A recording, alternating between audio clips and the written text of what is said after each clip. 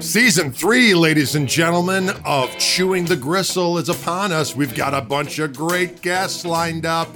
We're going to let the good times roll. Are you ready to pound the gristle? We ride.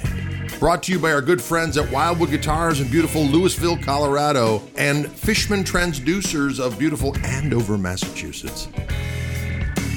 Ladies and gentlemen, this week, starting our Season 3 of Chewing the Gristle with yours truly, Greg Koch, we have guitar phenom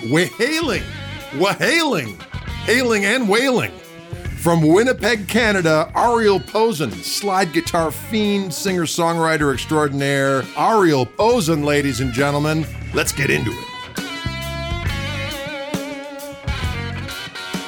Ooh, did you see that? It counted down there. Ladies and gentlemen, boys and girls, it's time for yet another installment of Chewing the Gristle with yours truly, Gregory Cockery. This is Season 3, the inaugural edition for Season 3. The mighty Ariel Posen coming on strong from Canada, even as we speak. Ariel, how the heck are you, my man? Oh, my God. I am doing well. It is an honor to be here, honor to be asked. Thank you for having me. Well, I tell you what, I'm a big fan of yours, doggone it. You know, when I'm scrolling through the Instagram, as I like to mispronounce it, every time I hear and see you doing your thing, it's just such a joy, doggone it. It's just such a beautiful voice you have on the instrument. You sing great, the tunes are great.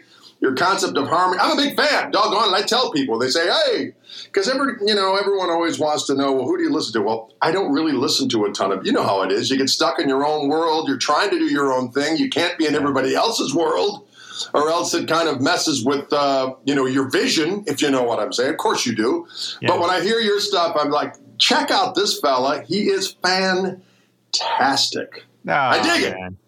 Means a lot from you. Thank you so much. Well, it's my pleasure. The feeling is mutual, obviously. I have a big thank you. Let me just get this out of the way. And I don't mean this in like when I was younger. And I don't mean this is not like one of those things where it makes you, I hope this doesn't make you feel old in any way or young or anything. That's nothing to do with age or time. That's all right. Ariel, I'm just glad to be alive at this point. So go right ahead. But I have a big thank you for you that I've never thanked you for. But when I first was getting into Stevie Ray Vaughan and I first heard Scuttlebutt. It was Scuttlebutt, but specifically Couldn't Stand the Weather. Listened to that record, and it kind of changed everything. And I said, man, I need to inhale all of this, and I need to start transcribing, and I need to start learning this. I don't know where I was, but I may have been at Long & McQuaid, which is like Canadian Guitar Center. And I'll never forget seeing, I'm 95% sure it was a Hal Leonard video. You are correct. With yourself. Teaching a bunch of Stevie licks and songs, and I bought that, and that helped me. That got me kickstarted. I don't remember when that was. Doesn't matter. Time doesn't matter. But I want to say thank you for that. Well, thank you. Video. I got it on VHS. It's probably still at my folks somewhere. It was excellent. Well, I'm glad you dug it. That that was an interesting thing back in the day. That was like 2001, I believe. Yeah. And that was a lot of fun. I mean, I had listened to, a ton of Stevie Ray, obviously, and I was into a lot of the stuff that he was into before he even came out. So it just was kind of a natural fit for me to kind of be into all of this stuff. But years went by, and I hadn't listened to Stevie in a long time, and the Hal Leonard people approached me about doing a bunch of stuff, and one of them was those videos. And I was traveling a bunch at the time, and I remember I had like 2 days to prepare. and I got a super reverb because I had used to use them back in the day, and then I was like, I got to have another one to do this video with any degree of authenticity. And I remember I went out and got a super and all that other kind of stuff, and away we went. So I'm glad that was helpful. Thank you. That's good to hear. I just remember being like, I don't know. I was just getting into it. I was younger. He's got like the sound is exactly the same, and this is it was awesome. It had an impact on me. It stuck. Well, thank you. I appreciate that. So tell me a little bit about growing up in the mighty Winnipeg. It seems that obviously that is a town that has got some guitar lore to it. I mean, everyone from, of course, Randy Bachman to the mighty Lenny Breau, and of course your your association with Brothers Landreth and all that kind of stuff. So what is it about Winnipeg? What's in the water? It's funny because I was asked this. I was in Atlanta this past weekend, and I saw that. I saw some friends, and they asked me the same question, and I feel like I get asked this a lot. I feel like I never actually have an answer, but I may now be closest to the answer yet. So here's my theory. So Winnipeg is not very big. I think it's at its highest population right now, which is maybe just shy of 800,000. Okay. So it's like a big enough city, but it's small. And I mean, the weather, you get the same weather as we do. We get all seasons. Those winters are brutal. Right. Cold. And when it's really cold outside, it's not, hey, you want to go get a coffee kind of weather. It's more, I'm going to stay home and be on house arrest because I just have no choice.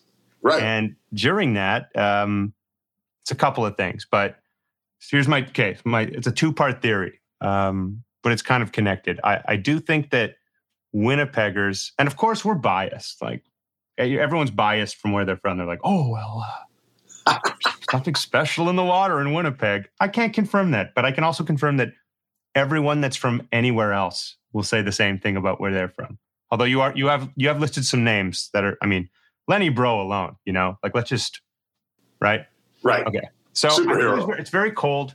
It's very desolate from October till about March. It's basically winter. On a good year, spring actually starts in April. Sometimes it doesn't start till May. I understand. It's a lot of time to sit around, listen to a lot of music, and actually just work on whatever you're listening to and working on it. And in those formative years, I can only speak on my experience, but I was just, when I think it was around 16 or 17, which is maybe a late bloomer, but I was just like, okay, I need to start taking guitar and music way more seriously than I was. It's hit me. It's something you can't force. I'm inspired now. And I feel like I woke up, played all day, didn't put the guitar down until I went to bed. It was eating dinner, lunch with the guitar on. Oh, I got to run to the washroom. I'll just leave it on. It's like I never left. Right. And in those winter years, it was just like, other than playing some gigs, I had a couple shitty jobs, but I was gigging all the time. And a mixture of at home all day, listening to music, transcribing, practicing, and then, playing almost every night. And a lot of those gigs when I was younger were just bar gigs, playing 3 sets a night of self-indulgent tunes as a trio, as whatever. And those were just as shaping of finding a voice, finding just yourself as a player. And it's funny how generations change. I feel like today's generation from Winnipeg are more artist focused, really, really, really good songwriters and artists. And I feel like the players, that was the generation it's just not the focus. It's not that nobody's playing their ass off. It's just the focus has shifted. So there was a lot of being home, practicing, gigging, and it was the circle of friends and my scene. So I always compare it to something like a New York or LA, where a city is just so big that you're going to have all these micro scenes. And, I'm sure a lot of people in, let's say, New York, and there's a really good chance that a lot of those people, those players in New York, they don't know each other. Even with Facebook now, and that's what happens. And in Winnipeg, that didn't happen. Right. So even if you're playing jazz, if you're playing pop country gigs, if you're playing R&B gigs, if you're doing this, that, everyone was still very aware of what everyone was doing. And you would go and see those people play. You'd go see that gig. And they would come see you. And everyone is kind of in it together, friendly and inspiring each other.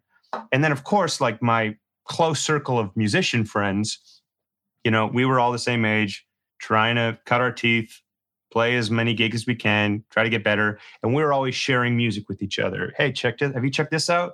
Oh man, it's insane. Listen to this. And I'd be suggesting other things too. And it was just this endless wheel of inspiring each other on stage and off stage. And And I know that happens in other places, of course. I'm not saying it doesn't, but I think it was a mixture. My theory is that it was just a small scene to really keep the inspiration flowing, if you will. Right. Just a lot of time at home in really crappy weather to flesh it out. Yes, I understand. I've used some of that same logic when describing, coming up in Milwaukee, because, very, very similar, actually a little smaller than Winnipeg sound. I mean, the city limits, when the whole metropolitan area is probably 1 million-ish, but Milwaukee itself is like, a hair under 600,000. Oh. And, but yeah, it's interesting. I don't know if this played into with you at all, but there's also a little bit for me anyway of the thought of, I mean, you knew who was around locally and who was doing this, that, and the next thing, but your perceptions of what was going on in a New York or a Nashville or Los Angeles must be so far above and beyond that. You just kind of had a work ethic and stuff that was shooting for this other echelon that you sure was way up here, when it turns out that maybe you were overshooting it in some way, shapes, or form. You know what I mean? And just in terms of, because there seems to be a lot of times, I mean, just again, this is my dysfunctional kind of look on things, but, a lot of people maybe in different music centers and so on and so forth, instead of, sticking to their absolute vision of what they're going for, they'll pivot to whatever's going to get them work or get them record deals and so on and so forth. But when you live in these tangential provinces where you're doing your thing, you can kind of construct your own reality. And a lot of times with the right work ethic and just the idea of shooting for a level of excellence, it kind of overshoots what is actually just sufficient for success in the music industry. You know what I mean? 100%. And like, it's funny, like the echelons. I didn't start a solo project as like, really just my source of music and is me till like maybe 4 years ago. It's really a new thing. My echelons were always, okay, I have my own little trio that I do with my friends. I just book us as many gigs as possible, and we just play. It's easy money. And then I was like, okay, I got a gig playing guitar for this artist who's doing a bunch of doing a bunch of rehearsals because she has a big showcase for a record label coming up. Right. Being a part of that. And then the echelon was, I just got the gig of this one of the main dudes in town that does like an event band gig, and he does a big band. Okay, that's great. And then there was the echelon of, hey, this person travels, so you're going to be traveling with this person. And then there was the echelon of, you're going to be flying, not just jumping. Oh, and now you're in a tour bus. So the echelons were all, I actually never had like in my head, like I got to be a solo artist. I got to be playing the Winnipeg Arena. It was actually never like that. It was just like, what's the next thing? And what's my circle doing? We're all just like working our way up the ladder. Oh, you're subbing for this guy on that gig. Oh, that's huge. Congrats.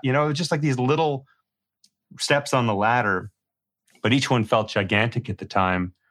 And I think that is important too. I'm just like not trying to like fly before you're jumping, so to speak. Right.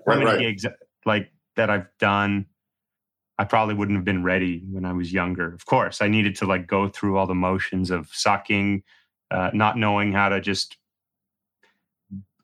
be a sideman, be professional, just like all these little nothing things that you learn from the older people. And there were so many people that I was on gigs with that were maybe 15 years older than me or 20 years. And you learn so much from the seasoned players. Right. It's all essential. But yeah, I didn't start really thinking about, hey, I'm going to do my own thing right out the gate. It was kind of like full circle coming back to the beginning of just me trying to get gigs from the beginning. It was just like booking a trio and people seeing us and being like, hey, band kind of, whatever, but do you want to play on this record or do you know? Right. So when you started to, at what point were you like a professional musician in terms of that's your main source of income? I mean, did you go to school at all for music, or you just went through the normal high school and then went out and did your thing, or what was the progression there? Yeah. So finished high school. I had already started playing gigs, and I say gigs because I I got my first check when I was 14 for a gig. So I was like, that's my start right there. Right. It wasn't full time.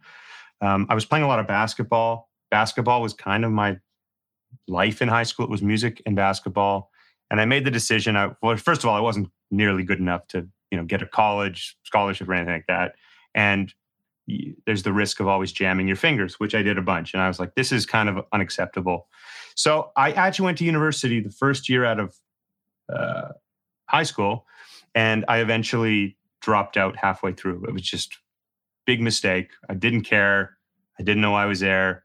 And that year, I'd say, so when I was like 18, I just fully committed. I had a couple, like I did a telemarketing job for a couple months, and I did another shitty job, but like really, I was already playing in 4 or 5 bands, and I was just I was like on the forums, not the forums, but like the classifieds of like, need a guitar player for this kind of band. I was like, I could do that. Right. Them stuff that I would like, probably would never, I didn't even like the music. I just wanted to be involved and like have as much experience. So around when I was 18, I was definitely starting full time while still maintaining some crappy jobs. And by the end of 18, closer to 19, I was fully in. And I realized that you kind of have to dive in.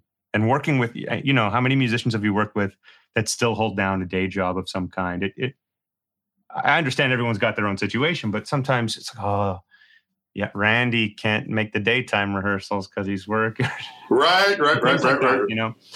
So I just dove in, and I kind of never looked back from end of 18-ish, I'd say, officially, like nothing else. Yes. Now, tell me a little bit about the influences, because, obviously your slide playing is just, it's glorious to behold. And I hear your own voice in it, but I also hear, shout outs to obviously, everyone from Sonny Landreth to Ry Cooder to, the Sacred Steel guys, all that kind of stuff. But who was your kind of gateway drug and in that regard? And who are you still inspired by in that regard? Or are you just to the point now where you can't listen? Because slide is such a distinct flavor. Am I right? I mean, yes. It's one of those things where, like, if I love Duane Allman because there's so much wrong in the right. You know what I mean? Mm. There's a vulnerability there. Sometimes the intonation is just this side of, you know what I mean? But he was fearless. He would do all this wacky stuff. And, and of course, it's always weird to believe or weird to remember that he was 24 when he died. It's crazy. But it's one of those things where if, and you know how people are, they hear slide and they jump to whoever slide people they know. Oh, you sound just like Sonny Landreth. Well, actually, thank you, but I'm, Classic. Well, for slide, I was brought up on the Beatles, and, my parents were showing that to me, my brother, right out the gate. And it was always bands. It was bands that I was listening to. It wasn't necessarily guitar players. Like when I first started listening to Stevie, that's when I was like, okay, I think I'm going to focus in on instrumentalists or just like specific instruments. And I put all my time into guitar, keys, bass players, drummers, horns, everything. But I subconsciously took a lot of like George Harrison's kind of vibes. Mm-hmm. And in the modern day, I mean, if you were a 19, 20-year-old, at my age, it was like, Derek Trucks was just starting to like explode. Right. He already exploded, but I remember he came to Winnipeg for the Jazz Festival and he played, and everyone in the room, it's almost like they've never seen anything like that or heard anything like that. Right. And it spoke to me in a way where it was like, that was absolutely amazing and mind-blowing. But it wasn't like, I need to do that. It just was like, that's something that already exists. That's just unbelievable. That was moving. I put time into listening to actually not really a lot of Sonny Landreth, although I know the Behind the Slide thing, that's a comparison that gets drawn.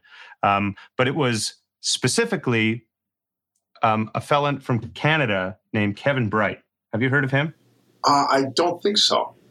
Okay, so Kevin is like a session player. He's got his own bands, and he's played with like Nora Jones and Katie Lang, Cassandra. He's played on a million records. And he's got a couple projects, his own band under his own name, another band called the Sisters Euclid, and another project I really love with a guy named Harry Manx, who's also a Canadian kind of dobro player, and he has like sitar strings on his guitar. It's very interesting.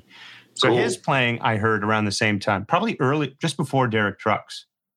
And, you know, when I heard Derek, it was like, okay, I can hear like the Allman Brothers thing, but it's really untouchable. He's doing his own thing. You know? Right. No doubt. Yeah.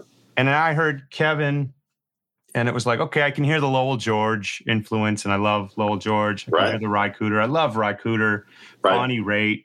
But he was doing something that was so original that it was just his own thing. And that was when I was first hearing a little bit of the behind the slide. I was hearing a lot of chordal sliding stuff. I was hearing a lot of using your lower strings and droning and playing on top and flipping it around and droning your high strings and playing the low ones. Right. And kind of like how you were saying with the Duane thing, it was just very fearless and unexpected. You know, it just you didn't know what was going to happen. You didn't know what he was going to play, and it kind of keeps you on the edge of your seat because sometimes it's wacky and and sometimes, and most of the time, it'll knock your socks off. And it really spoke to me. So that was when I said, you know what, I want to investigate open tuning because I feel like a lot of what I'm hearing, obviously Derek, I know is open E. I was like, I'm going to start open E, and I just tuned a guitar to open E, and I did the thing where you learn a couple of the basic shapes. And then I said, okay, I think I know enough to start faking my way through real gigs. And I just took that trial by fire. I took that guitar on to a lot of gigs where, you know, it was a little more low pressure. Maybe I was playing 3 sets a night of, for lack of a better term, who cares what. And I would just try to, in real time, take all the things I knew in standard and start applying them while still maintaining like a slide voice. And that really helped, just an application, I guess. Mm-hmm. But really, it just took a bunch of time. And I realized standard tuning or open tuning, you can basically do all the same things. But now I'm getting away from the question. That those, like the classics like George Harrison, I love Robbie McIntosh too. David Lindley, Cooder, Lowell, Bonnie, Derek, Kevin. Those were kind of the main ones. And I was listening to a lot of bluegrass too. I love Jerry Douglas. Right. Even though dobro is so different, there's so much you can learn. And pedal steel players as well. It was almost like the non-guitar things were inspiring more for slide and just music in general than guitar players. Right. Singers and horn players, organ players, and all that kind of good stuff. Now, did you get a hold of that Sacred Steel record when it came out? It was making the rounds, and you know, kind of the pre-Robert Randolph, you know, exposure to people playing in the churches with the pedal steel and lap steel and so on and so forth. I heard that way later. Okay, and was blown away, obviously. Yeah, that is next level stuff. It's like as close to a vocal as you could get. It was just Robert Randolph is actually another one. I should have put him on that. I remember watching that first Crossroads DVD and just seeing someone slide to me as so much of an attitude thing, and like being up there playing lap. Was he playing pedal steel or lap steel on that? Maybe a bit of both. He kind of slings both of them depending on.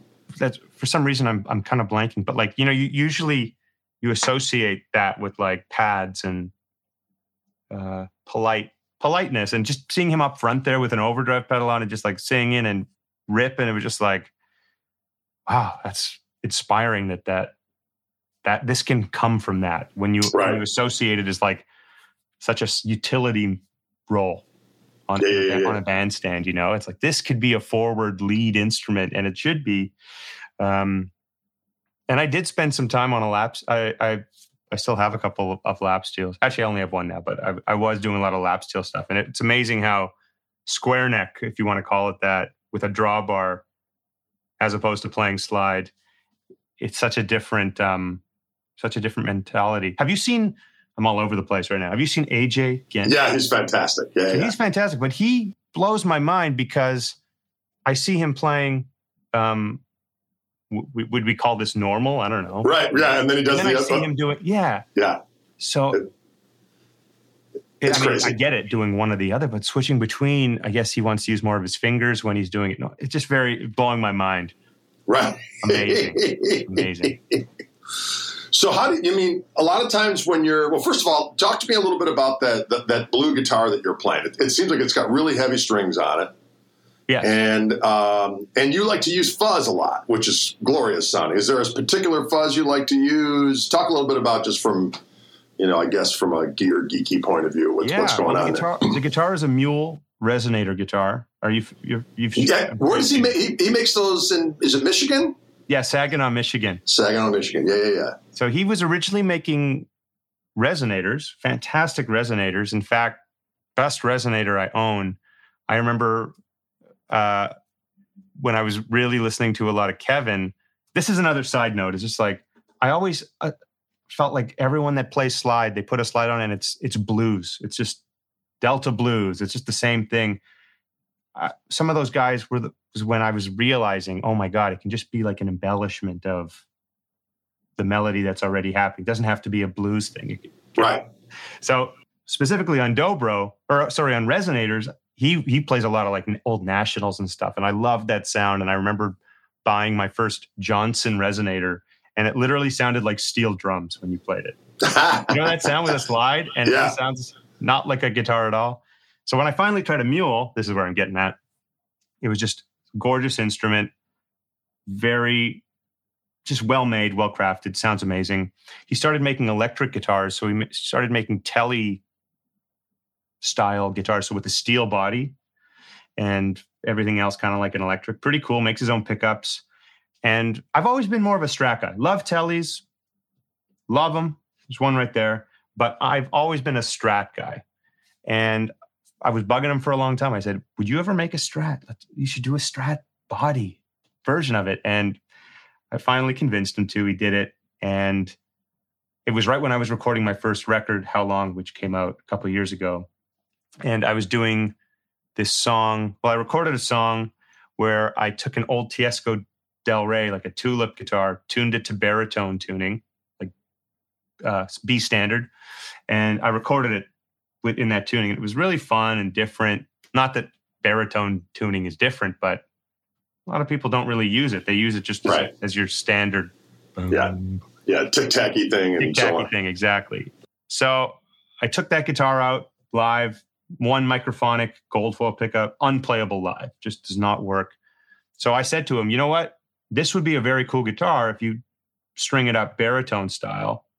And I was already messing with lower tunings, open D flat, open C.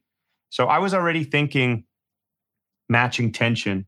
The reason for the heavy strings is that I believe that you should just make it feel like your normal gauge. So I typically play 11s in standard. Mm-hmm. So, it was like, okay, if open E is 11s or 12s, let's call it, then open D, maybe 13s, 14s, open C. Right. 16s, 17s, B, you know what I'm getting at. Sure, yeah. So it's 17s in B standard, and every time someone plays it, if you picked it up right now, you would just be like, it just feels like guitar, like normal guitar because it's matched.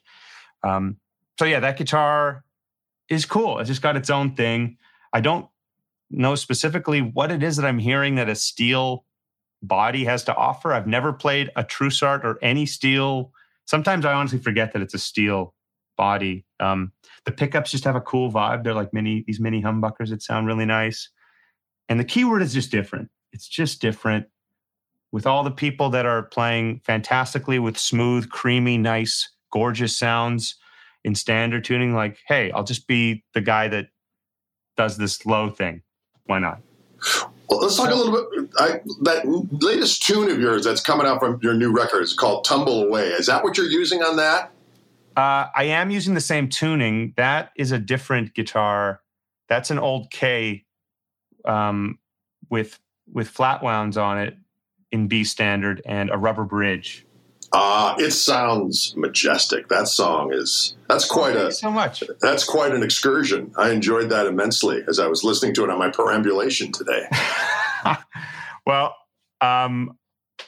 I appreciate that. This project, now I feel like I'm all over the place. I was going to answer your fuzz question. Oh yeah, sorry. Go ahead. Sorry, I interrupted you. I'll say the fuzz first.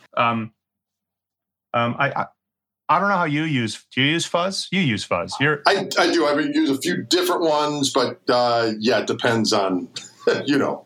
It's like I was like, I'll use this one today or exactly. Not. So it's kind of like that for me. But what I've found, we all get our own sound in different ways, and the way I get it, I find that when people use fuzz with the gain really hot, especially with if you're stacking it with an overdrive, it just becomes very high gain and saturated. And it's the opposite of what I'm going for. So fuzz for me is actually, in fact, you can just take the gain knob off of fuzz. It's the volume for me, and hitting it with an overdrive. So there's some favorites of mine. I have a love for the King Tone stuff by Jesse Davey. The mini fuzz are fantastic. My friend Dan out in Germany makes these Dan Drive pedals that are fantastic fuzz pedals. I have a signature pedal called the Broadcast AP. It's more of an overdrive preamp, but it can do the fuzz thing as well. And the list really goes on because there's endless amounts. But those are kind of my favorites. Right. If I have a couple boards, I'll typically have one of those fuzzes going on. And I ride the volume. I have the gain very low, and then I can control the dynamics, most importantly, but I can also control the gain by how much I'm hitting it with another pedal, so to speak, if that makes sense. Absolutely. And it's not too it's not too gainy, it's just big. Right. Bloomy. Bloomy. Yes, fuzz is an interesting thing. I always find it's where it's at on the pedal board, and if it plays nice with other pedals. And, and lately, when I did that amp with the Caulk amplifier people, there's an OTS circuit on it. So it's a 1/2 watt power amp tube that I can overdrive and add that to either channel. And that actually functions as a pretty effective fuzz. Cool. So lately I haven't been using any pedals just because I'm a lazy son of a bitch. I want to show up with a guitar or a chord, the amp, and be donezo. And let's be honest. It'll always sound the best like that. Absolutely. There's just no doubt. And I mean, with those hands that you got, I mean, you could plug into a shoe and it'll sound. I don't know about that, but I appreciate the sentiment. But I remember over the years I got different fuzzes that were interesting. I was in Germany one time, and there was a guy, BSM, and they made a thing called the Fuzz Bender, and it had this little toggle switch. You could go between a tone bender circuit and a fuzz phase circuit, and it was really kind of just one had a ton of low end, and the other one didn't. But that one really sounded great. And then the Jam Pedals Fuzz Phrase, Fuzz Phase, sorry. That was a pretty cool one. And then my buddy Tim Yarning, who made my Gristle King pedal, he made me a fuzz. We called it the F-Bomb. And we got the F-Bomb 3. And it sounded glorious. So then we made this triple Gristle pedal. It was the clean boost, the overdrive, and then that fuzz. But that fuzz was more of a silicon fuzz. And but it was very, very useful when I was in a situation where I did one of the first KMT records I did. Most of it I did with just a telly through that pedal, through like a Vibrolux, and just would kind of ride the volume control. And, I don't know, one of the things I love about just using random fuzzes is that, to me, it's like a lot of the greatest guitar tones are just shit sounds broke. You know what I mean? Yeah, exactly. I want a level of chaos. There's so many nice and polite guitar sounds. I want it to sound like the end of the world is manifest. 100%. This is not an ad in any way, and Jesse is a friend of mine.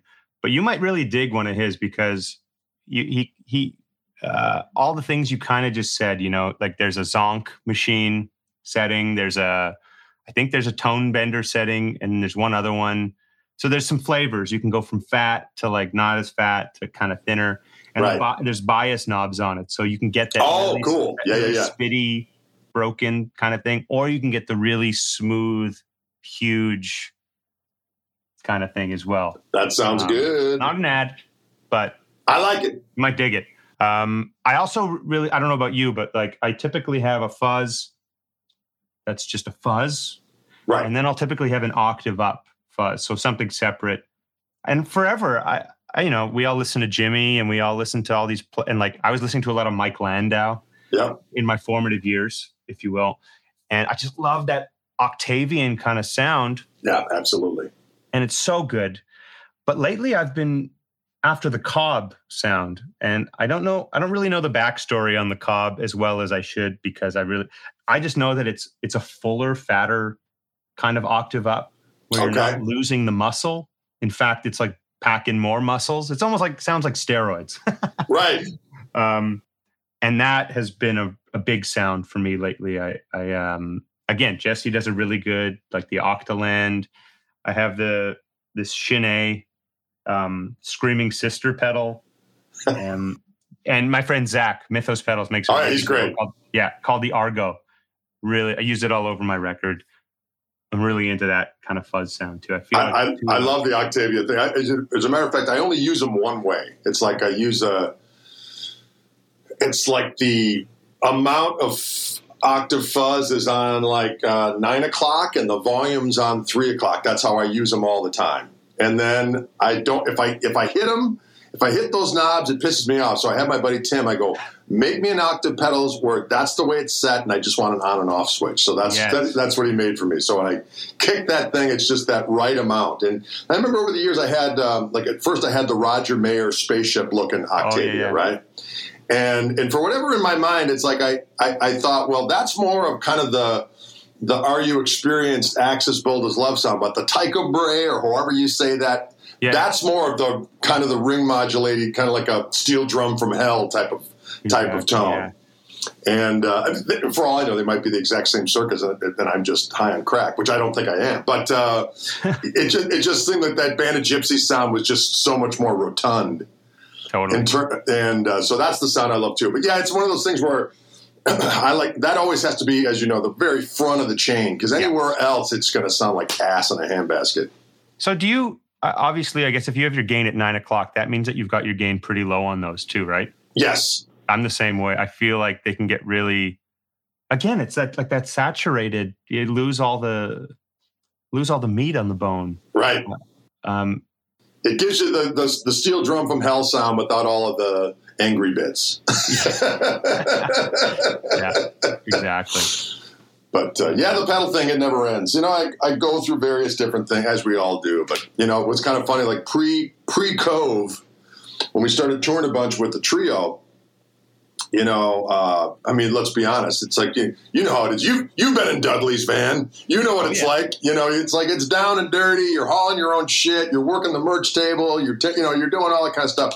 So at the end of the night, you come back and you're like, now I got to tear down all this shit. You got to be jiving me, Vern. You know, and you want to, so you're going to have somebody else along, you know, as far as that is concerned, until, you know, the great bounty rolls in at some point in the indeterminable future. Got to keep it civilized, just for your own well-being. When you're the one packing your own stuff up, you got to make it easier on your back.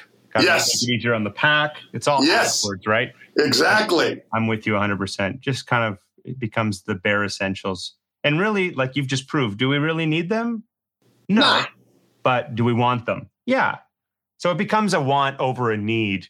And, you know, how many people ask, oh, what's that? How do I get that sound? How do I sound like this? It says, honestly, you're never going to. You're just, because you're always going to sound like you. You're right. And you're always going to sound like you. Right. And I'm never trying to take business away from people. But really, I mean, the pedals, it's about they don't define us. Right. It's just about inspiration. That's all I would say. If they inspire you today, if they inspire, you know, that's what it's all about. It's not wrong or it's not right. I'm definitely not one of those like, I only use a guitar, an accord, and a pedal. You know, it's not about that. It's about ease of use, but, you know, it's about whatever inspires you in the moments, whether it's having a Starship Enterprise in front of you with a bunch of pedals or not. It's like whatever makes life palatable right now. 100%. Whatever keeps the inspiration going too. There's no right or wrong, I think. Everyone's allowed to tap into their creative, roads, however they like. I got to ask you this question because I totally understand this question, and I understand where people are coming from when they're asking it. But I joke about it with my wife all the time. I mean, my wife doesn't play music or whatever else. I'll just say, "Hey, honey, I played a slide thing on the internet today. Guess what someone asked? What tuning is that?" I just want to go, you know what? Do a little bit of homework. But I understand it because I remember when I first met Rick Vito, who's a magnificent slide player. He's got a great voice. He's fantastic. And the first time I met him, he was at the Reverend booth at a NAMM show, and I was kind of doing the roaming reporter thing for Wildwood, and I stopped there, and he was clearly in some kind of a minor tuning. So it wasn't exactly a stupid question at that point to ask him what tuning he was in. But he looked at me, he's like, he wasn't going to answer me. And I always thought, well, that's kind of weird. But now I totally respect it. Yeah. But it is so funny. It's like, well, what tuning do you think it is? If I'm barring across here and you're hearing a chord, and then when I don't touch the guitar and you're hearing a low note, you can figure it out. But I think it's just a way for people to try to be engaged. You know what I mean? They just want to engage with you in any way that sounds, educated, and that's fine. I don't mean to be dickish about it, but it is just humorous. I definitely get a lot of what tuning and what slide is that question. Yes. And that's fine. Right. None of it's a secret for me. I either play in standard or an open, like 1-5-1, 3-5-1. It's always going to be one of those two. It's just going to be maybe in a different key, but it's the same intervals. Right. So yeah, if you see me doing this or like that as a major chord, chances are that's open tuning. There you go. There you go. But you know what? I'm seeing some players these days that are they're like the mold continues to be broken. Like there's this girl, Madison Cunningham. I don't know if you've checked her out. She's an amazing songwriter. I haven't seen her play slide, but she's playing some tunings that I'm sitting there like, what? Like what? Right. Like I'm those people now. I think she's actually just creating. I think it comes from a very like composing side of the brain. That's a whole nother thing, right? That's a whole other thing. That's true. But it's so cool. I mean, it makes me feel like, man, I should really experiment with just kind of coming up with new tunings. But then I think to myself, like, it took me long enough just to wrap my brain around open tuning. Why am I going to start? Even DADGAD, like I'm open D, great. Right. I've spent the time.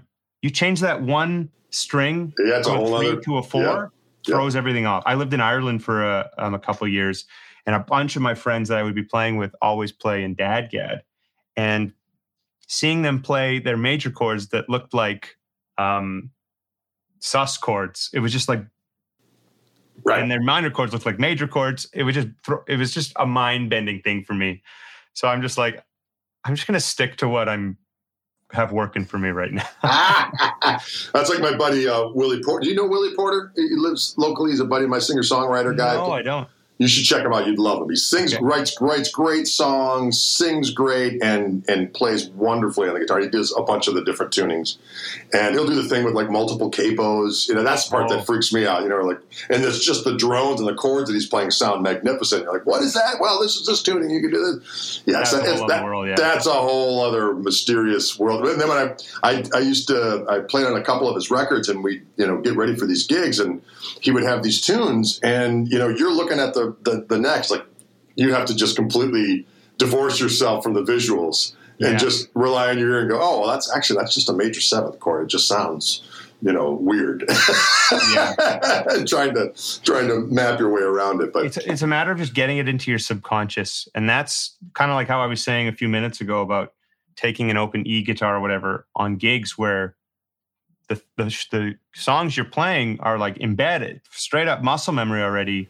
Right. And you just on the fly have to adjust. Okay, my major chord is bar chord. Oh, now it's this. So my major 7 is now an A minor 6 shape, or like it just kind of starts magically happening on the fly. There's a lot of mistakes that will be made, but eventually those turn into things you remember and they stick with you. At least that everyone works differently. I'm always fascinated by how people learn things. There's the people that just do something a million times. There's the people that just have to apply it in context. I'm kind of like that. And there's a million other ways of learning things. Right. It just goes to show, I guess, there's just a bunch of different brains out there. Absolutely. Well, yeah, I think there's like, as you were saying, you just kind of trial by fire. You come up with some things you remember, but there's always kind of there's still this air of mystery because you're like, is this going to work? I can't remember if this is going to quite work, but I'm going to try it. You're like, hey, that's cool. Whereas there's other people that are I need to figure out exactly what all this stuff does. You know what I mean? Yeah. Whereas I like there to be still a little bit of surprise. You know what I mean? Like, hey, I didn't know you could. Okay. Well, that's how you discover things too. It's like you never would have. There's something between someone showing you something and you stumbling upon something. It's like, oh. Right. If I didn't kind of do that by accident, I probably wouldn't have realized that this connects to this, and this is that interval, and this is this thing, or this scale, part of this scale, blah, blah, blah.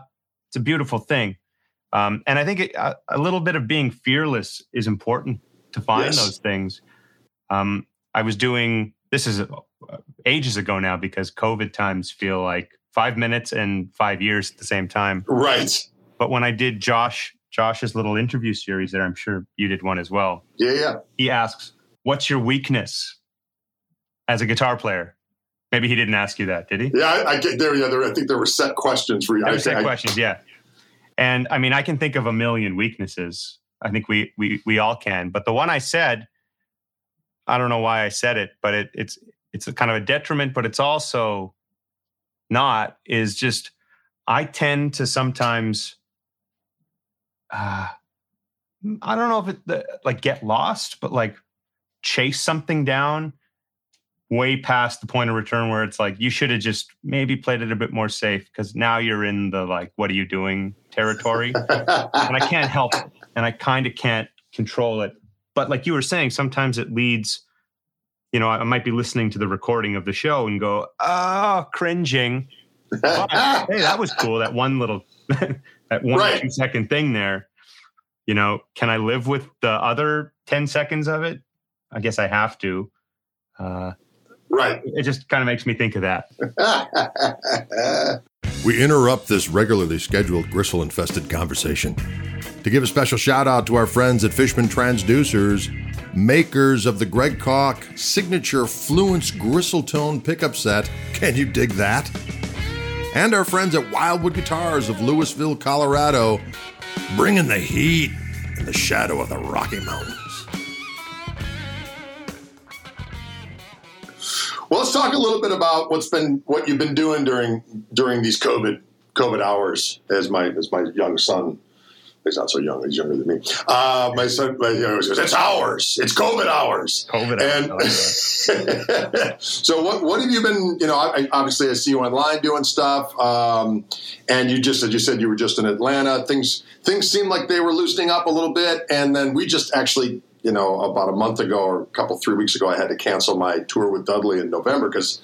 The two guys in my band, my son and Toby, none of us have had COVID yet. And, we were supposed to go to Poland and Germany and then go over to the UK for 2 weeks. It's like, I have no idea what the hell's going to happen. I don't want to be get it over there and be quarantined or God knows what else is going to happen. So we canceled it. So, we had a really busy September and now it's kind of like we're waiting, kind of riding it out to see what happens. I don't know what your circumstances are, what you got going. Well, I'll go backwards. So yeah, I was playing a festival in Atlanta last weekend. Actually, it was Thompson, Georgia, just outside of Atlanta. But beginning of September, we did a 2-week tour in the Northeast in the States. My first tour since end of March 2020, right before COVID. Right. And like you, I was anxious as hell. It's one thing to... I don't know, just safety and everyone getting it. But like internationally, exactly the same as you going overseas, even crossing a border. Right. It could be a disaster if anyone, gets sick. So knock on wood, it was a great success. People were coming out to shows. My team was able to set up, proof of vaccination or negative COVID test for people that were coming in. And we just maintained a very strict bubble, and I just kind of set some rules for the band. I know the certain parts of the U.S. and even the Northeast is a lot less restricted than Canada is. Mm-hmm. So I said, no matter what, let's always just do masks. Let's just do this. Let's not really socialize unnecessarily. And it was still plenty of fun. The shows were great. Everyone was respectful. It was fantastic. So we did the tour, had a festival. We have another festival this weekend and a few more things. Touring is actually ramping up now, which is crazy to think. But COVID hours, the whole COVID time, like everyone else, I think it's fair to say that first couple of months were just like, right. What are we doing? Like, what's the point of even playing? It's supposed to provide us with joy, and I don't think any of us are really feeling joy at this moment. We're all just confused, and there was a lot of bandwidth being taken up of the news. I felt so bad for people and friends that were putting out records or music that weekend that it like basically all happened. Right. All that work to basically throw it in a dumpster fire for. So I was lucky because the first 3 months of COVID, I was going to take off anyways. I was mixing my record Headway. So we did that. And I'd say about 2 months in, I really got hit with some creativity. So obviously we finished up Headway. I recorded an acoustic version of the album.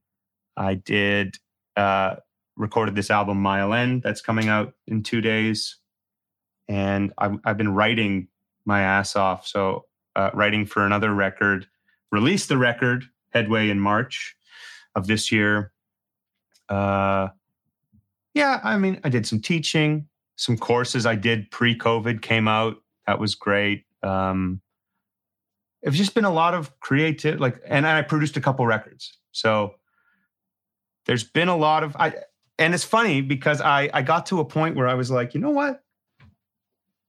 Forget shows. I think that's a thing of the past. Like, I don't think that I need it. I think I'm fulfilled doing what I'm doing now. I'm feeling creative. I'm writing a lot. I'm inspired. I'm collaborating with a lot of friends. I did this interview series on YouTube where I just interviewed some friends and some colleagues. And we also did a song. So like one of their songs, I put together a band scattered around the world and we like performed one of their songs. So it was a lot of work, but I just was doing a bunch of projects. And then we finally went on tour, played our first show in New Haven, Connecticut. And it was just like, oh boy, this is who I am. Playing shows is who I am. That is what I need to be doing. How could I think that I didn't need this in my life? So that was an eye-opening reminder that it was a deep gap in all our lives right now, but for me specifically. So I'm happy that's coming back. But yeah, in the COVID times, it was just a lot of that kind of stuff, creativity, putting out the record, recording a few projects, producing, stuff like that. I actually kind of enjoyed it. I mean, knock on wood, it's, I'm fortunate. Yeah. I mean, I didn't get COVID, I know there's so many people who have gotten sick, lost loved ones, of course. I don't mean to like take away from any of that, but I mean, just the slower paced, being in one spot for a while, I kind of enjoyed it. I don't know how did you feel about the lack of traveling? Kind of the same as you were describing. I mean, I would say for the last, God knows how many years. It's been a long time. Let's say I don't even know, maybe 20 years. Let's say for the last 20 years, I've been gone between 150 and 125 days out of the year. So that's a lot. I mean, it's not, these guys that are gone 300 and some odd days a year, but, I like the idea of maintaining marriage, and having my kids know who the hell I am. So it was the first year I was not gone for that period of time. So it was a little scary from that point of view of, because you think about, well, are my wife and I going to get along once of course, but you're gone all the time. And then I was like, no, she's great. I like hanging out with her. And she still thinks I'm funny. So that was great. And then there was the idea of turning the, it was great. It was great having all the kids home because they're old enough now to the point, rather than my youngest, who's now a senior in high school, but all the rest of them would have been gone. And all of a sudden, for the last year and a half, all four of them were home. Now they're starting to. My one daughter just went back up to school in Minneapolis. The other one's out in California, and my son's moving out in a week. So we'll have one back home. But it was very interesting to have everybody at home at a time in their life where most likely that would not happen, right? Oh, yeah, that's fun. So that was fun. And then, I started doing. Luckily, with my relationship with Wildwood. They're like, well, let's just have you do live streams from your house. We'll send you guitars, and we'll just kind of figure out, ways to utilize you from afar. Right. So we started doing that, and then Fishman did the same thing. And I'm a total technological moron when it comes to trying to figure out. Sorry, that's probably not a word I should use. I'm not very clever when it comes to using technology. So they really helped me kind of ramp everything up. So my son and I started to do live streams. Initially, it was just with this mic. And then using Restream to go out on a couple different platforms.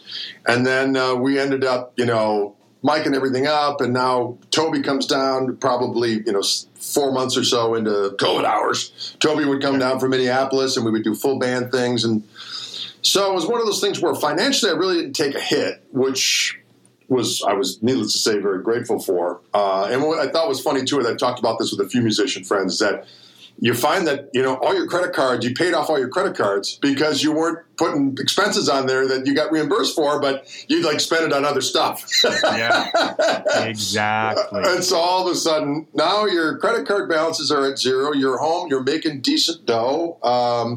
You're enjoying being in your own house. And creatively, I just like playing. So whether I'm playing, and now I will say to your point about when you finally get in front of people, you're like, oh yeah, that's right. This is that thing, right? But still, the overriding pleasure I get is just from creating in the moment, improvising, playing, doing whatever, just playing guitar, right? So in that way, I would say that I too weathered it well. We were very lucky that no one in our immediate, household got COVID or any of that kind of stuff. So that being said, we did our first show probably mid-July, I think, after that. And it was great to get out of the house and play. And, I look forward to doing most, but I was unsettled by, if you recall, in April or so, when we all were kind of the mind of, well, maybe stuff in the fall will happen. Right. And then all of a sudden, mid-May, someone hit a switch and said, yeah, screw it, we're on. Everything's happening. And you're like, wait, what? Yeah. When did this happen? Should I be booking stuff? Is it safe? What's happening? And then, everyone gets, everyone around you gets vaxxed up. You're like, well, maybe it's probably safe now. We could probably go out and play. And then all of a sudden the Delta thing comes around and there's all this other, just like, oh. So I was very much hyped of thinking that, well, maybe we can get away with getting back to some semblance of reality in the fall. And then all of a sudden it just doesn't seem like, it seems like, I put it this way. I don't know what your thoughts are about it, but I think we're probably pretty close to the same page. Is if you're driving distance from home, I think the next few months are probably going to be safe. As long as you're not, weathering international borders and having to take, places where you could be stranded for 12 days as you're being, sequestered because of you've tested positive, then it's okay. I don't want to get. I don't think I'm at a high risk group for, getting horribly ill once I've already been vaxxed, but you really don't know. There's all these breakthrough cases and, my sister just had it and she was vaxxed. She thinks she already had it and she was vaxxed and she thought she was going to die. But, so, she bounced back and she's fine now. But, man, that's scary when you really realize that what is going on. Just, there's so much mystery to it. So in that way, I'm grateful I can continue doing stuff from the house. But let me ask you this. It's interesting. I love just kind of doing random posts. A lot of times I'll hit the camera and I'll just play something and I'll go, I'll do another one. But it's always the first one that sounds halfway decent. Yeah. I'll just post it and be done with it, And I'll do these live streams, 4 live streams a week, sometimes more like 5 if I do like the Together thing or do a separate band one on the weekends.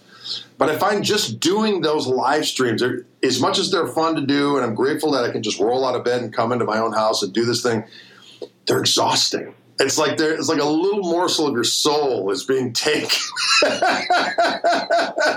And again, I'm so grateful to be able to do it, but it is tiring. Yeah, I'm with you. I just did my first Together the other day, a couple of weeks ago. It was really lovely. I'm gonna do a couple more of those. That was really fun. But I 100% agree with you. I before COVID, I'd go live occasionally. Hey, song's out today or something like that. Maybe I'll just go on and try to promote it. Right. Play a little, take some questions. And then, when COVID first started, everyone and their dog, it was like, I still remember that first week. It was unbelievable to me. It's like every band and artist was on live.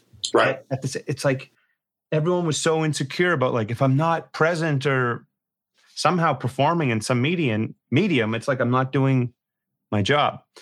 And obviously I was feeling the pressure too. So I'd say the first month and a half of COVID-ish, I went live once a week on Facebook, and I tried to turn it into a thing where I was doing, hey guys, I'm going to go through some stems from my first record and I'll show you what it was like. Or today I'll show you my pedal board, or today I'll take some. I tried to come up with something, and it's exhausting. And I feel like it started to suck out, and this is just me. I'm not saying that this is for other people, but I was starting to feel like I was squeezing any kind of mystique that I had to offer out. The towel was dry, if you will, because I was just, I don't know. I felt like I was putting myself out there too much. So I kind of dialed back, and I just was like, okay, if I'm going to go live, I want it to be, I want to have a reason. Maybe I want to, whether or not I'm promoting something, maybe I'll just play a set of some songs, or just improvise for a while, or take questions. But like, even when you take questions, any platform that you have more followers on, you have so many more people that are just on there that don't actually know much about you, and they're just going to say the same questions over. Play John Mayer, or play something, you know what I mean? That isn't really related to you. So I was just kind of getting tired of it kind of not meaning anything for me. So then I did the Together thing. It was really nice. It's a very streamlined, very nice. And I actually feel there are times where I'm like, oh, I'm working on something, or like, it'd be fun to go live and just like share this with people and show them what I'm working on. Because I used to do that. I'd be like working on a demo of a song, and then I just bring everybody on and say, hey, check this out, giving you an inside glimpse of a song. And I just haven't been in that mindset. And I'm not saying that I won't get back into it. I just feel like I've been a bit happier, more fulfilled, not doing it as much and just doing it more sporadically. And I got a new computer recently, so it's a lot easier and looks better, and just everything runs better than it was before. Right. That kind of makes me be like, you know what? Maybe I'm going to go with like a quality over quantity. And again, this is just me. I understand. I totally get it. I mean, to your point, there was a lot of people going live, and still continue to do so. And we only do it with the band. I mean, we started to dial back the band ones because the tips were really good initially. Like for the first 9 months, they were great because no one was going out. Everyone was home, and they understood that musicians don't have any place to play, and people didn't have anywhere to go. So you could do it 5 p.m. Central on a Saturday night, and you're going to get a bunch of people in it, and the tips were commensurate with a decent club gig, right? Yeah. And then of course there was the whole thought of do we do gated streams? Do we go to another format? And then finally just come up with no, you're just better off going on these Facebook and and YouTube simultaneously and just putting up a tip jar thing at the top, because you're much more likely to have a wider net of people as opposed to just sequestering it down to whoever happened to see the advertisement or whatever. So it's always wrestling with this stuff. Yeah. And then it got to the point where, like for us, it's like we'll do a live stream now, and people are still generous. It's still decent, but it's definitely not what it was. And I also think that, we've done so much stuff from this room that it would almost, like I'm saying to Toby, like, well, when you come down, we should just find a different place to do it, because when they see the same background, even though we played, if we played this, you know how it is. If we played the same to it, exactly, exactly correct. And fortunately for my other stuff, this is just me. There's like a specific thing to the Wildwood thing. It's like they send me guitars. I'm playing something on these guitars for the purpose of people can click and buy them. So that in and of itself fuels new content. You know what I mean? 100%. And same with the Fishman thing. And what's great about it too is, and I don't know how you feel about this, but there's so many people that I know that both of us know that are a big part of their income. Sometimes it's all of their income, is this idea of monetizing everything they do online, in terms of having to take whatever skill set they have and put together clickbaity type of stuff.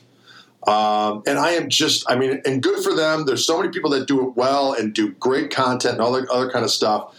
But to me, there's always just got to be a whiff of controversy to all that stuff to make it clickbaity. You know what I mean? Like, who's better, this guy or that? Is this thing the real thing? What is the real P90s or whatever? There's always just this little, whiff of, oh my God, there's going to be, I got to tune in to find out which side I'm on. And again, all good for them, but I'm just so grateful that I'm able to make a living doing this stuff online without having to be beholden to the sheer quantity. Because I find even with my, just my musical career, it's like I don't need a million, I just need enough. Yeah, no, totally.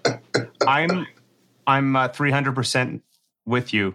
I was going to say, I did forget about the tips. That was a big reason I forgot about that. That on the Facebook thing, I felt like it was like, man, I'm making like a little bit of an income once a week just from this.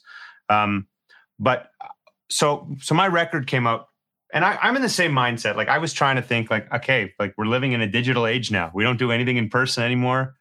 Everything's online. So how can I wasn't looking to become a YouTuber. I spent a lot of time when I was living overseas. I did a bunch of the Andertons things, and a bunch of other stuff. So much fun. I loved it. Other than the gear I use and whatnot, I've stepped away from just being a gear demo guy. Sure. So anything I wanted to put out was like related to my music. So I knew that I was going to put out this record that I, invested a lot of time and money and in blood, sweat, and tears into. I wanted to do it justice. So I went ahead and made sure we had way more content than usual. Like the band, we went into a studio, filmed every song, live off the floor, every song. I did breakdowns of the songs, like going through the sessions. I made sure we recorded way more extra, like recording footage. So like I could put together a little mini documentary. I was just trying to think of all these ways. And then at this point, I already kind of stopped live streaming pretty regularly already for months and months and months. And what helped me was that when the album came out, we wanted to do a show, and we did a live stream ticketed concert. We called it the Headway World Tour, which was just kind of funny because it was just anyone from anywhere could join. And not doing anything like that, and then suddenly doing a full band show with full production at a nice looking venue and with ticketed thing and like a Zoom VIP pre-hang. Right. It was a success. It was really nice. And I don't know that it would have been a success if I was doing anything like that prior or close to it. It's kind of hard to just like sit back and just not do it and invest that time, build it into doing that one thing. At least it worked that time. We'll see what happened for next time. But at the end of the day, it was just about not sacrificing who I am as a persona, I guess. Like, we all are personas, and we're not. I don't like saying that we're brands. We're musicians. We're people. Right. But we have our thing, and like, if I started making videos saying, "Here's 5 blues licks you need, or else you're not a blues player," that that's just an example. But I see a lot of videos like that. Sure. That's not me. That's not what I do. It doesn't feel honest. So I just couldn't feel, and nothing against those videos. So I understand. Yeah. I know you're saying, and there is the controversy, but it just felt more me to just focus on my music, focus on the creative, and just keep focusing on that.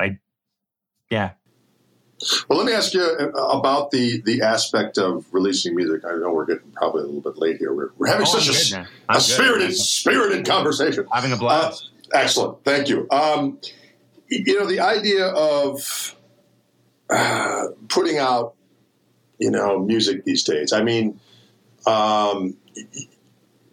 your stuff's magnificent, and I was listening to a bit of your record before the last one, other than the instrumental tune that I mentioned, the Tumble Away tune, and just great tunes. I hate the term Americana is overused, but it's got all the good stuff. There you go, roots-oriented music. I love it. What's interesting to me in this day and age is, we've all been through the record company thing and so on and so forth. And, the idea of putting out records, I'm just interested.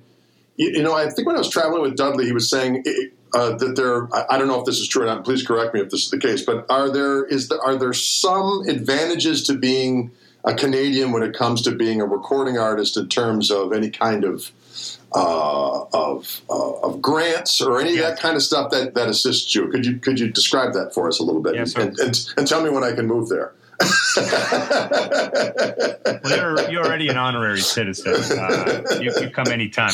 No, Canada is unbelievable. No place is perfect. Canada has a lot of flaws, but they do fund the arts very well. So they have provincial and federal funding. So for anyone that doesn't really know what that means that each province, states, if you don't know what a province is, has its own funding, and then there's federal for the entire country. So it's very competitive. Like, a lot of people, as you can imagine, everybody's applying for it. They really want to make sure that everybody is getting it. It's very spread out in terms of everything, which is great. So I've been very fortunate to get some funding before. I've also been denied many, many times. Okay.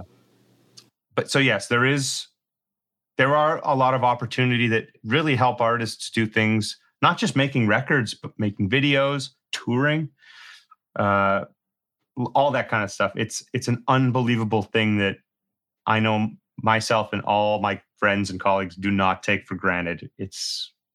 I almost forget sometimes when I'm talking to someone from the States or from the UK or wherever, and they're like, "Wait, whoa, stop! You're saying that you're sad that you didn't get funding for a tour?" You know what I mean? Sometimes I'm like, "Oh yeah, right." It's bizarre, but it is a very good thing. I don't know how a lot of people. I have gone into serious debt making records and doing projects sometimes, like we all have. Yes. And there's a lot of people that for sure would have never recouped if it wasn't for getting some funding that would have helped them out. So it's an unbelievable thing that Canada does. So I'm very appreciative of that. Like, when I was in Ireland, I remember someone telling me that there is some funding there too, but it's only if it's traditional music, traditional Irish music, or jazz. Oh, interesting. There's all this other, all the other genres exist, maybe even more so, but they only fund jazz or traditional. Canada is a bit more any genre, anything like that.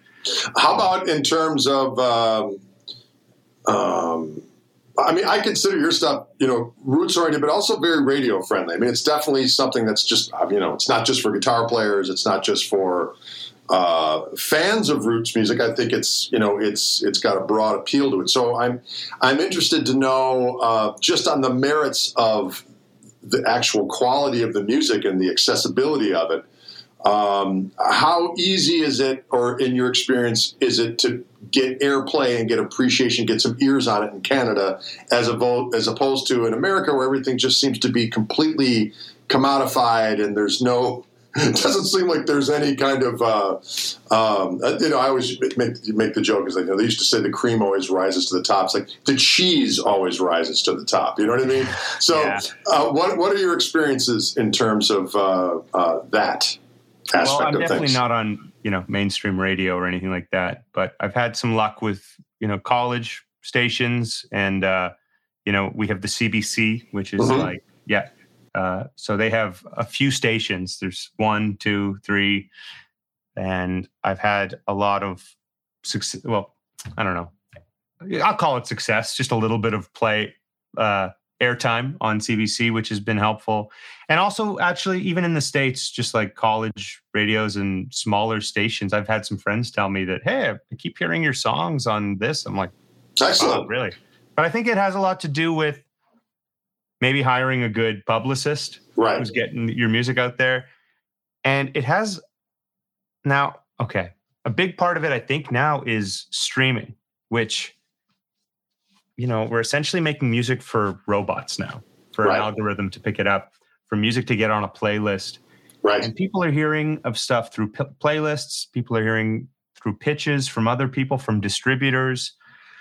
And I think it's just on your general following. So, I mean, like, if you have a general following of, even if it's guitar players, like, those guitar player fans will still somehow push you through to a radio spot, because, again, I'm not on mainstream radio at all. You're not going to hear any of my music on, you're not going to hear it after a Billie Eilish song or a, Justin Timberlake song. You'll probably hear it at 3 a.m. on a smaller stage. I don't even know. I've never actually heard my own stuff on the radio, but I think it's just a mixture of all those things. Like, I've hired some PR that have gotten music out there. I've played some showcases where you get a radio tracker, or you're showcasing for people that work for radio. If they like your songs, they pitch it for other stuff. My team has done a lot of that work, which I'm grateful for as well.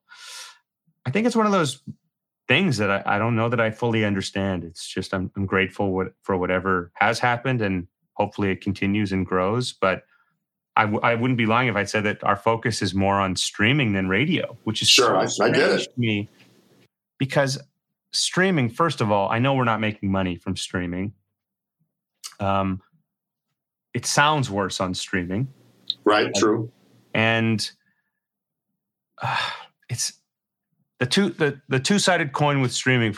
In my experience is, there's no money, and it sounds bad, and it's almost like social media where you feel like, if I'm not putting out music enough, then my listeners are going down. That's how a lot of people think. Right. The plus side is, people are getting discovered more than ever because of this accessibility, of accessibility and release radar, or like little playlists that you get when you just post a song. You never know who can hear it or land on it, even if it just gets on a podcast or gets on one radio show. It wouldn't have happened otherwise. Right. There's two sides to it, but it's just. Also, it's a mountain that I'm not sure that we'll ever fully climb the correct way. Because none of us understand how to. It's right. Strange. Well, it's interesting.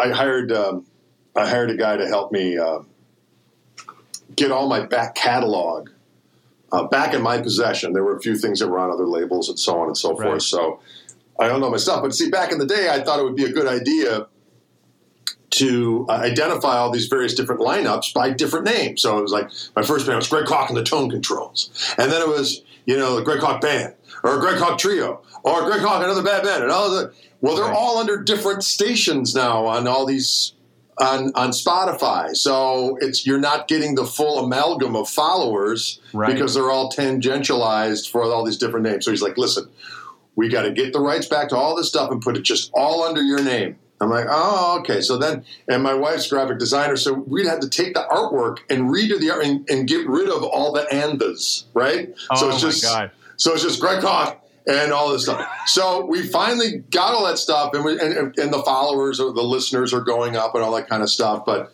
it reminds me of back in the day, where they actually use this stuff now is they can go into, okay, well, you're getting X amount of listeners in this area, this area, this area, and they can track all that stuff. So that makes it easier for promoters and bookers and all that kind of stuff to do. Like, all they have to do is go online. They can check all this crap out.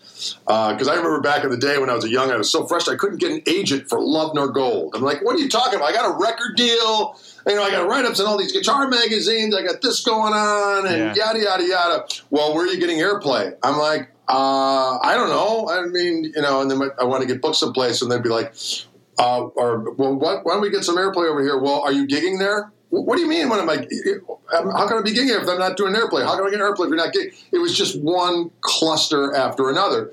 Yeah. So all of a sudden now there's this thing where I've got so many records up there now that the monthly increment, I mean, if I can get it up to the point where it's a mortgage payment, I mean, that would be a win. You know what I mean? 100%. But yeah, it's strange times. I'm just curious about, you were mentioning hiring folk, because I didn't hire anybody the last time because we didn't do it on the label, and I just put it out. But it's like, it's always such an interesting thing when you hire. How much do you want to spend a month on a radio promoter or a publicist? And then a lot of times it seems they come back to you and it's like, oh, we've served these people, which is all the people you would have served on your own anyway. You know what I mean? It's just always, it's so hard to discern. It's just one of those things where I love making music. I love recording records. I love the whole process, except for getting the people to give a shit about it. 100%. 100%. You know what, man? I've learned that you could hire as many fancy PR people as you want. At the end of the day, the best connections and contacts are your own. Exactly. The people that you already know, the people that you've already built relationships with, guitar magazines or this or that, they're always going to answer that email or phone and say, oh, yeah, new record? We can't wait. Yeah, we'll feature it. Oh, my God, we're going to put you in an iHeartRadio or Spin Magazine, or I'm just spitballing here. But like, if you get into a random thing that everyone that's reading it doesn't know who you are, what good is that it's like, just so you could say you've been in that? Right. So I don't feel like the effect is as strong as just like sticking to what is going to work, but always each time trying to build more off of it and try to like maybe get it to a point where you don't even have to reach out to them. They just do it anyways. Exactly. Again, I feel like we'll never fully understand, and we just have to keep exactly our best to try to make it work somehow. You just gotta keep on keeping on. But what you said too is like, the creating is the best part, the getting people to give a shit, and like all the work that has nothing to do with the creative aspect is exhausting. It's tiring. But it's important, like a release, putting out music. Here's how I think of it. It's like the lead up until you put a record out. That's what it's all about. Once the album is out, the show's done. Right. True. Album's out. Hey, okay, it's done. It's all about like the hype before that. And exactly how long you can stretch that out. And in COVID times, it was really interesting to have the time to just go, you know what? Let's go extra. Let's go crazy. Let's do 5 singles. I'm going to make a lyric video, or I'm going to make a extra performance video. I'm going to really stretch this out 7 months before the record's out. I don't know if I'd normally go that long. It was just an experiment, but it did help in a lot of ways. Because once it's out, it's done. Yeah, that's a fact. And a lot of people just think, well, no, I got to put it out, and then I start. It's the other way around. Yes. It's exhausting, though. It is. Very exhausting. I wish we could just put out sweet records, and then it does all the work for us. Yeah, wouldn't that be great? Right, well, it is interesting though. It's like, you just hope that sometimes you can put all the stuff on social media. Hey, we got a new record out, and people always are very good about that. As far as like sharing it and all that other kind of stuff. And the initial sales are always good, like doing we're going to do X amount of signed copies out of the gate, and they always go lickety split and all that other kind of stuff. But it's just so interesting that all of those different publications and so on and so forth that you said. Sometimes they'll reach out and say, "Hey, we'd like to do something a new record," but more often than not, it's like they get so inundated with stuff. And that it's hard for, it's like they're it's impossible for them to be on the cutting edge. Oh, hey, he's got a new record out. I should really do something about that. It's like, no, you got to go, hey, remember I got a new record out, and oh, well, shit, it's February. When does it come out? Well, it comes out in April. Well, we can get you the August edition. And you're just like, I just want to play guitar. I don't want to live 8 months ahead all the time. Right. Yeah. I just want to be in the moment. But that's how that's how it is. That's it. But we're not whining. We're just saying. Yeah, we're just saying. It's all good. Well, listen, my friend, it's been an absolute pleasure talking with you. Hopefully I can see you in person one of these days. I would love that. Are you going to go to the summer NAMM thing? Most likely, yes. If everything happens, which I would imagine by then, unless there's a new variant that causes you to grow some kind of malignant horn on your head by that point in time. Anything's possible. We got aliens now, so there might. That's a whole nother podcast. But anyway, but listen, absolutely a pleasure hanging with you and talking with you, and thanks so much for spending some time with us today. And I hope to see you soon, my friend. Have a good one. Yes, thank you so much for having me. It was a pleasure. And hope to see you sooner than later. That sounds good. Thanks, Ariel. We'll see you soon. You bet. Bye-bye. Thanks so much for tuning in to Chewing the Gristle. We certainly do appreciate it. On behalf of Wildwood Guitars of Louisville, Colorado, and our friends at Fishman Transducers, we say, don't be a stranger now. Keep on coming back. We're going to keep on giving her.